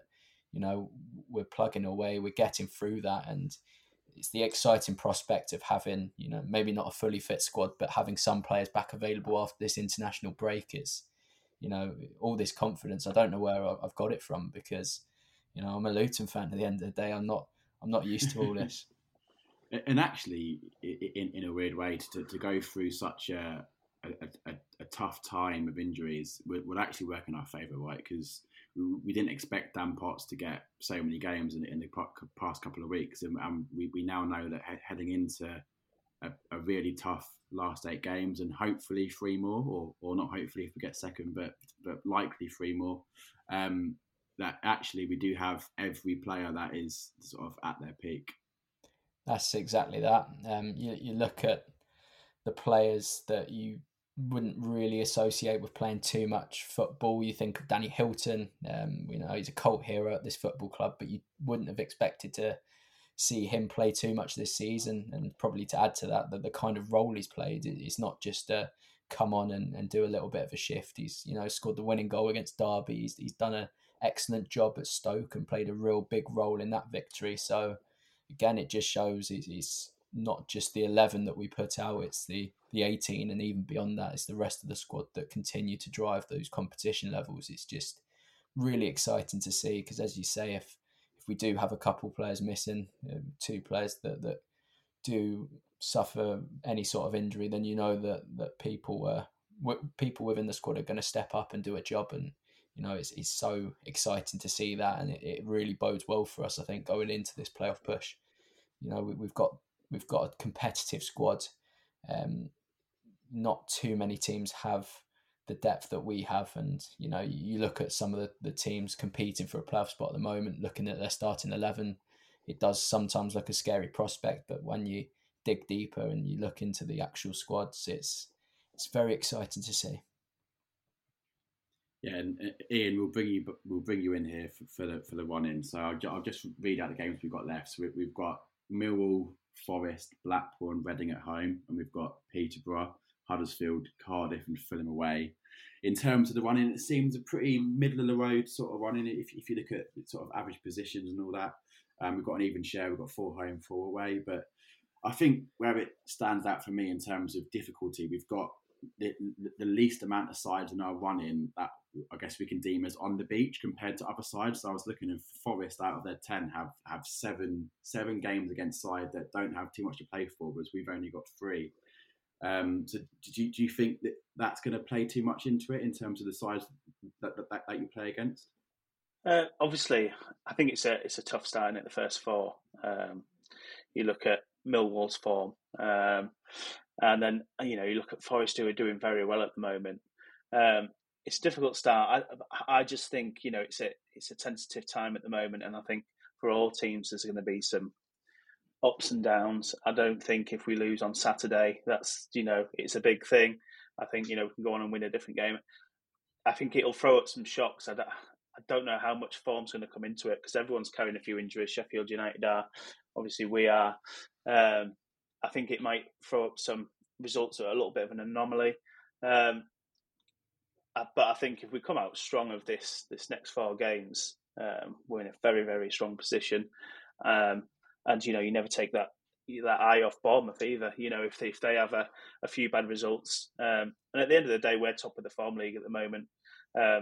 You know, so we've got the momentum carrying us through. I think we've just got to take care of ourselves and, you know, not worry about who else we've got coming up. I think that's the ethos that's running through the team at the moment. They're thinking the same. So hopefully that's how it is, and we take it by the scruff of the neck and we come out well at the end of it.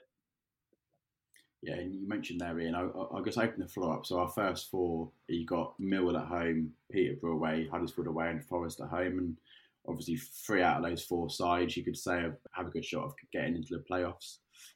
Peterborough away, fighting for their lives and starting to show a bit of form. So how many points do you think we'd need from those 4 to think, you know what, okay, we're sort of, we can breathe here now? I think you need to be looking around the 6 or 7 point mark. I think I wouldn't say I'm entirely confident against Huddersfield, even though they've had a little bit of a dip at the moment. I think Millwall, although it's a tough game, I think it's winnable. And then Forest is probably the most difficult one. But again, you just never know with Peterborough. They've come into a little bit of form. I think that they'll be well up for it, especially as we beat them 3-0 at our place. So I think 6-7 points is a good return from those games, I think. Yeah, I think somewhere around 6, 7, 8 points is probably where we want to be. And as you say, Peterborough, they haven't got results this year, but they've just beaten QPR and they've got some real mavericks in that team. People like Poku and Giando Fuchs, who they signed in January, and Johnson Clark-Harris can turn it on. So they'll be dangerous. Marriott scored a screamer against QPR. So it's going to be really tough. But I think, I agree with Ian. Probably somewhere in the 6 to 8 mark is where we want to be, and we're probably being not as ambitious as we should be, because the form says we should be looking at 10 to 12 points because that's how we've been playing. But I think that should just keep us where we want to be. We've bought ourselves a little bit of breathing space. But we've got every reason to think that we can win all 4, to be honest, because that's just how we've been playing. Yeah, I can't disagree at all with that 6 to 8 points. But I think if you are going to pick up 6, you want to go about it the 1 win and 3 draws way, so that you're taking points off, Huddersfield, and you're taking points off Nottingham Forest, not in the way that you win 2 and then lose 2 against Huddersfield and Nottingham Forest. I think, yes, it's definitely going to be. I think Ian summed it up perfectly when he said that, on paper, nothing's going to work out according to paper. It's going to be a few anomalies that arise. And yeah, so if we do lose our next 2 games that, perhaps definitely the Peterborough game looks more favourable than the majority of our games coming up, then I'm sure it's about the resilience and about how we react, which all season we've reacted very well to disappointing results. So yeah, I think that's another source of confidence coming into this busy running. And in terms of the last 2 games, we've obviously got Fulham, who are by far and away the best side in the league, away. But hopefully by then it would likely be the case that the title for them is wrapped up. And then we got Reading at home, who, again, by then is a chance that they could already be safe. So do you think going into those last 2 games, given context, that it might work in our favour? Like, could we go to Fulham and beat them? I think with Fulham, the difficulty is with them is that, okay, they might, have secured the title by then, but they've got such a deep squad with so much quality in there. They've got such a great academy as well. So and I think Marco Silva as well. He's just that kind of serial winner that they might have wrapped up the title, but that they're going to be gunning for more goals and more points. And you think of Mitrovic, he'll probably have an opportunity to break the second tier record. I think that stands at 42. So yeah, I think they are a relentless side, and I just can't imagine them, going to the beach and taking things easy. I think Silva's the kind of man that will make sure that he's preparing for next season straight away. And then you look at Reading, who could be fighting for their lives. I'm still not entirely convinced by Paul Ince, but he's picked up some good points so far, and they do have some good players within the squad. So it's definitely going to be tight, and especially when it looks like Luton have one of the more favourable games at the last game of the season. I don't like that at all. And obviously this is a playoff preview pod, but do any of you think that second is out of reach? I think we need to keep an eye on it, and I think the messaging from Nathan to the team is going to be that's our aim. And obviously, you know, if we fall short, then fantastic. At least we're still in the playoffs. I honestly believe that Bournemouth are going to slip up.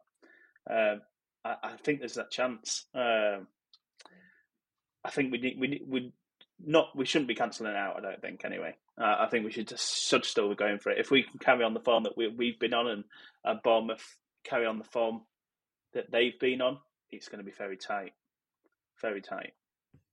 Yeah, I think what Ian said there about him just pushing them on, like, I think with the way that the squad works is if you tell them let's finish second, they won't feel that pressure. They'll take that as confidence, and they'll kind of breathe that. And as Ian said, like if we do fall short, then we've done our job. You know, we finished in the playoffs, which is incredible.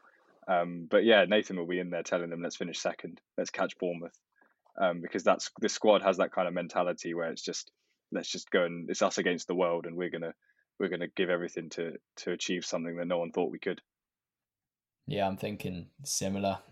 You look at Bournemouth's fixture schedule, and you know, bar this game against Bristol City coming up, everyone looks difficult, and you can't openly say that they should pick up 3 points in pretty much any of their remaining fixtures after this Bristol City one. And you know, if they do stumble, if they do fall at the first hurdle against Bristol City, and it's not just us licking our lips, of course, it's so many teams in this playoff chasing pack that will just be thinking and applying that pressure on Bournemouth, because, you know, they have had inconsistencies this season. They've had inconsistencies last season. It's something that's not too uncommon with the Cherries. And Ian, we've asked all of our special guests on today's pods to give us their 4 sides to make the playoffs, but with the added caveat that you cannot pick your own side. So let's remove Luton from the equation. Who would be your 4 sides to get the playoffs? Taking Luton out of there, I think one of my favourite teams for the playoffs are Forest. You know, they're going really well. They look well. If I was a betting man, I'd put my money on them being the first team to finish in the playoffs. And then Borough, although that they can be shaky at times, I think they're going to have enough to get over the line. Same story with Sheffield United. Again, they've had a few blips recently, but I think they've got enough in the squad, even though it's slightly depleted at the moment, like us, to get over that line. And then Huddersfield, you know, again, another team that's had a blip. Everyone seems to have had a little bit of a blip. But I think one positive result, they'll start that train going again, and they'll start to pick up a few results. Maybe a few draws mixed in there. You know, I don't think they're going to run away with it, but I think they'll be in the mix as well. And Billy, Dylan, I'll come to you, but I'll be less mean. You can choose Luton. Who would be your playoff 4? It's hard. It's very, very difficult, but I will go. I'm thinking along the same lines of Ian there. I do think Forest will make good use of their games in hand. I think they might finish 3rd. I'll go Luton 4th, Sheffield United 5th, and Middlesbrough 6th. I'd probably go Sheffield United 3rd if they get their players back fit. I know Heckingbottom's he keeps his cards close to his chest about that. But Sheffield United 3rd, we're 4th, Huddersfield 5th, and then Borough getting the last spot. I think is what we'll do. Although Bournemouth could finish 3rd and we could finish 2nd. I love that little added bit at the end there, Dylan. Just lastly, I just wanted to look more in detail at the Millwall game, do a little brief preview, Dylan. For me, it's probably the biggest game out of the last 8. I think it was, for me, it will set the scene. I think sometimes we come back from a 2-week break and we might not be quite at it. And we're at home to a side who are equally on a good run of form. And we all know that Luton Millwall games always have that add a bit of spice to them too. So who would you say are the key threats for Millwall, and who do we need to look out for? Well, Afobe's just started to absolutely fly. And it's about time, to be honest, in the Championship, which is good for them. I think Jed Wallace obviously had a lot going on over January about, I think his contract's up in the summer, and there was talk of a move abroad. So everyone who's watched us play Millwall before knows how good Jed Wallace is. Got to get close to him. Got to make sure he doesn't get any time on the ball. Otherwise, that's a problem. And as always with Millwall, it's set plays. Jake Cooper is an absolute mountain. But we generally defend set plays really well, and I know I've said that now, and we'll probably concede from a set play. But Millwall, I think you're right, Jamie. It will be a real scene setter. I think if we can just get a point out of that one, Millwall are chasing us, so the onus is on them to get the 3 points. We just get a point. That's a good platform for us to build on. Obviously, we want to win the game, but they're in really good form at the minute, and with Afobe and Wallace playing really well at the minute, it's going to be tough. It's going to be tough, but I think a point would be a really good result for us to just set us on our way for the last 7 games. And Billy and Ian, I just want to come to you on the Millwall game. And Dylan joked to me offline that do you start Kioso, Bree and Potts in the back three at Millwall regardless of who's back fit? But actually, if you think about it, if you look at the way Kioso was handled really well, your Cameron Archers and your Emil Rees-Jacobsons and Tommies for Hull, do you think that you can take comfort that actually Kioso could quite easily deal with Afobe? Yeah, I think he's. I wouldn't say he's fully surprised me in that role for Kioso, but he's definitely done a bit better than I thought he would do. His heading ability, his defending is really, really good, and I think that was questionable at the start of the season. I think him for sure. I think he could definitely be in the mix for me. Bree, obviously for his creativity and everything else, he needs to be back in his rightful position. But yeah, I won't be against Kioso starting. It depends who's back. I don't know. Are we going to see Bradley back before the end of the season? It's not looking really likely, even to get him match fit. So, seeing who else is coming back into the fold. Potts has done well as well. To be fair, it's hard to take a place away from anyone when they've performed so well. But then you've got to look at what's stake. So he's got a lot of hard decisions to make, as Nathan. But certainly everyone's given that hard decision to make. They've all done really, really well in that position. Even Bree in his position at centre back did really, really well, I thought. Yeah, and I think if you look at the players that have come in, we've been we've been dealt some massive blows. I think that sort of period where Lockyer and Naismith, suddenly were out the side, and then Burke, pulled his hamstring within the first half. It was just as if the world was crumbling down and the playoff push was over. It all seemed that all the negatives were coming, but then you see the performances that those three have put in, and it provides you with so much confidence that, if we are dealt these sort of adverse sort of conditions, then we can deal with them brilliantly. And if Kioso is called upon again, I'm sure we'll put in a really good shift. If Potts is called upon again, and that you can take a lot of confidence from that. But ultimately, if Naismith is fit, Naismith for me should be playing. It's not just his defensive ability, as we know, his ability to progress the play and start attacks, and the sort of understanding he's developed with the midfield is just something that makes me think that, if he is available, then he has to play. He's one of those players that, for me, it has to be one of, if not the first name on the team sheet. Let's go straight on to our score predictions then for the game.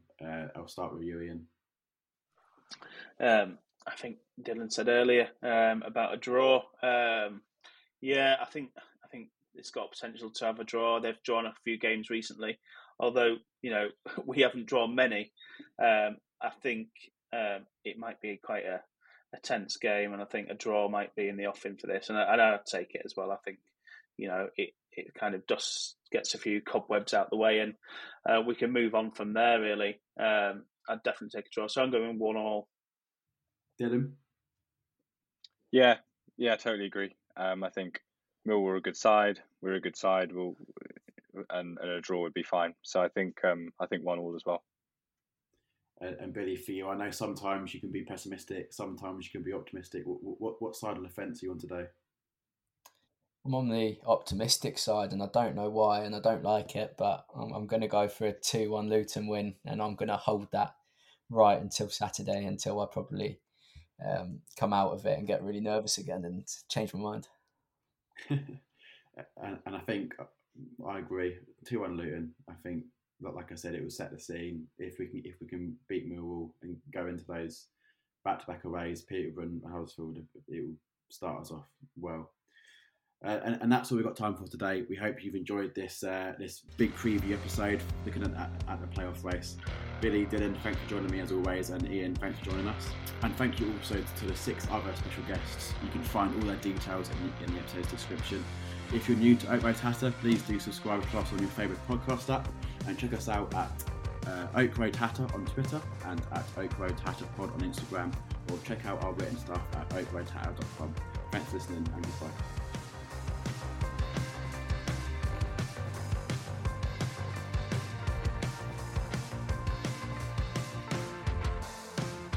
Away days are great, but there's nothing quite like playing at home. The same goes for McDonald's. Maximise your home ground advantage with McDelivery. Order now on the McDonald's app. At participating restaurants, 18 plus, serving times, delivery fee and terms apply. See mcdonalds.com. Mom deserves the best, and there's no better place to shop for Mother's Day than Whole Foods Market. They're your destination for unbeatable savings, from premium gifts to show-stopping flowers and irresistible desserts. Start by saving 33% with Prime on all body care and candles. Then get a 15-stem bunch of tulips for just $9.99 each with Prime. Round out Mom's menu with festive rosé, irresistible berry chantilly cake, and more special treats. Come celebrate Mother's Day at Whole Foods Market. This podcast is proud to be part of the TalkSport Fan Network. TalkSport. Powered by fans.